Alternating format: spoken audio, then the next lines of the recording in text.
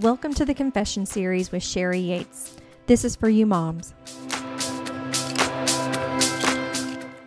I am called to be their mother.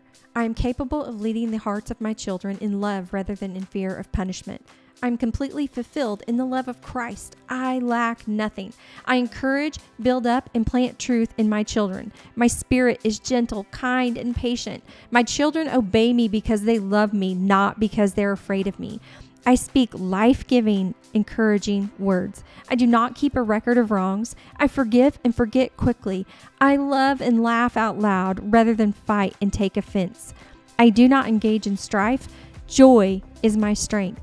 Daily, I pray for them. Life is not a dress rehearsal. I have one shot at raising these disciplined children who love God. My Father is fixing all of my mess-ups.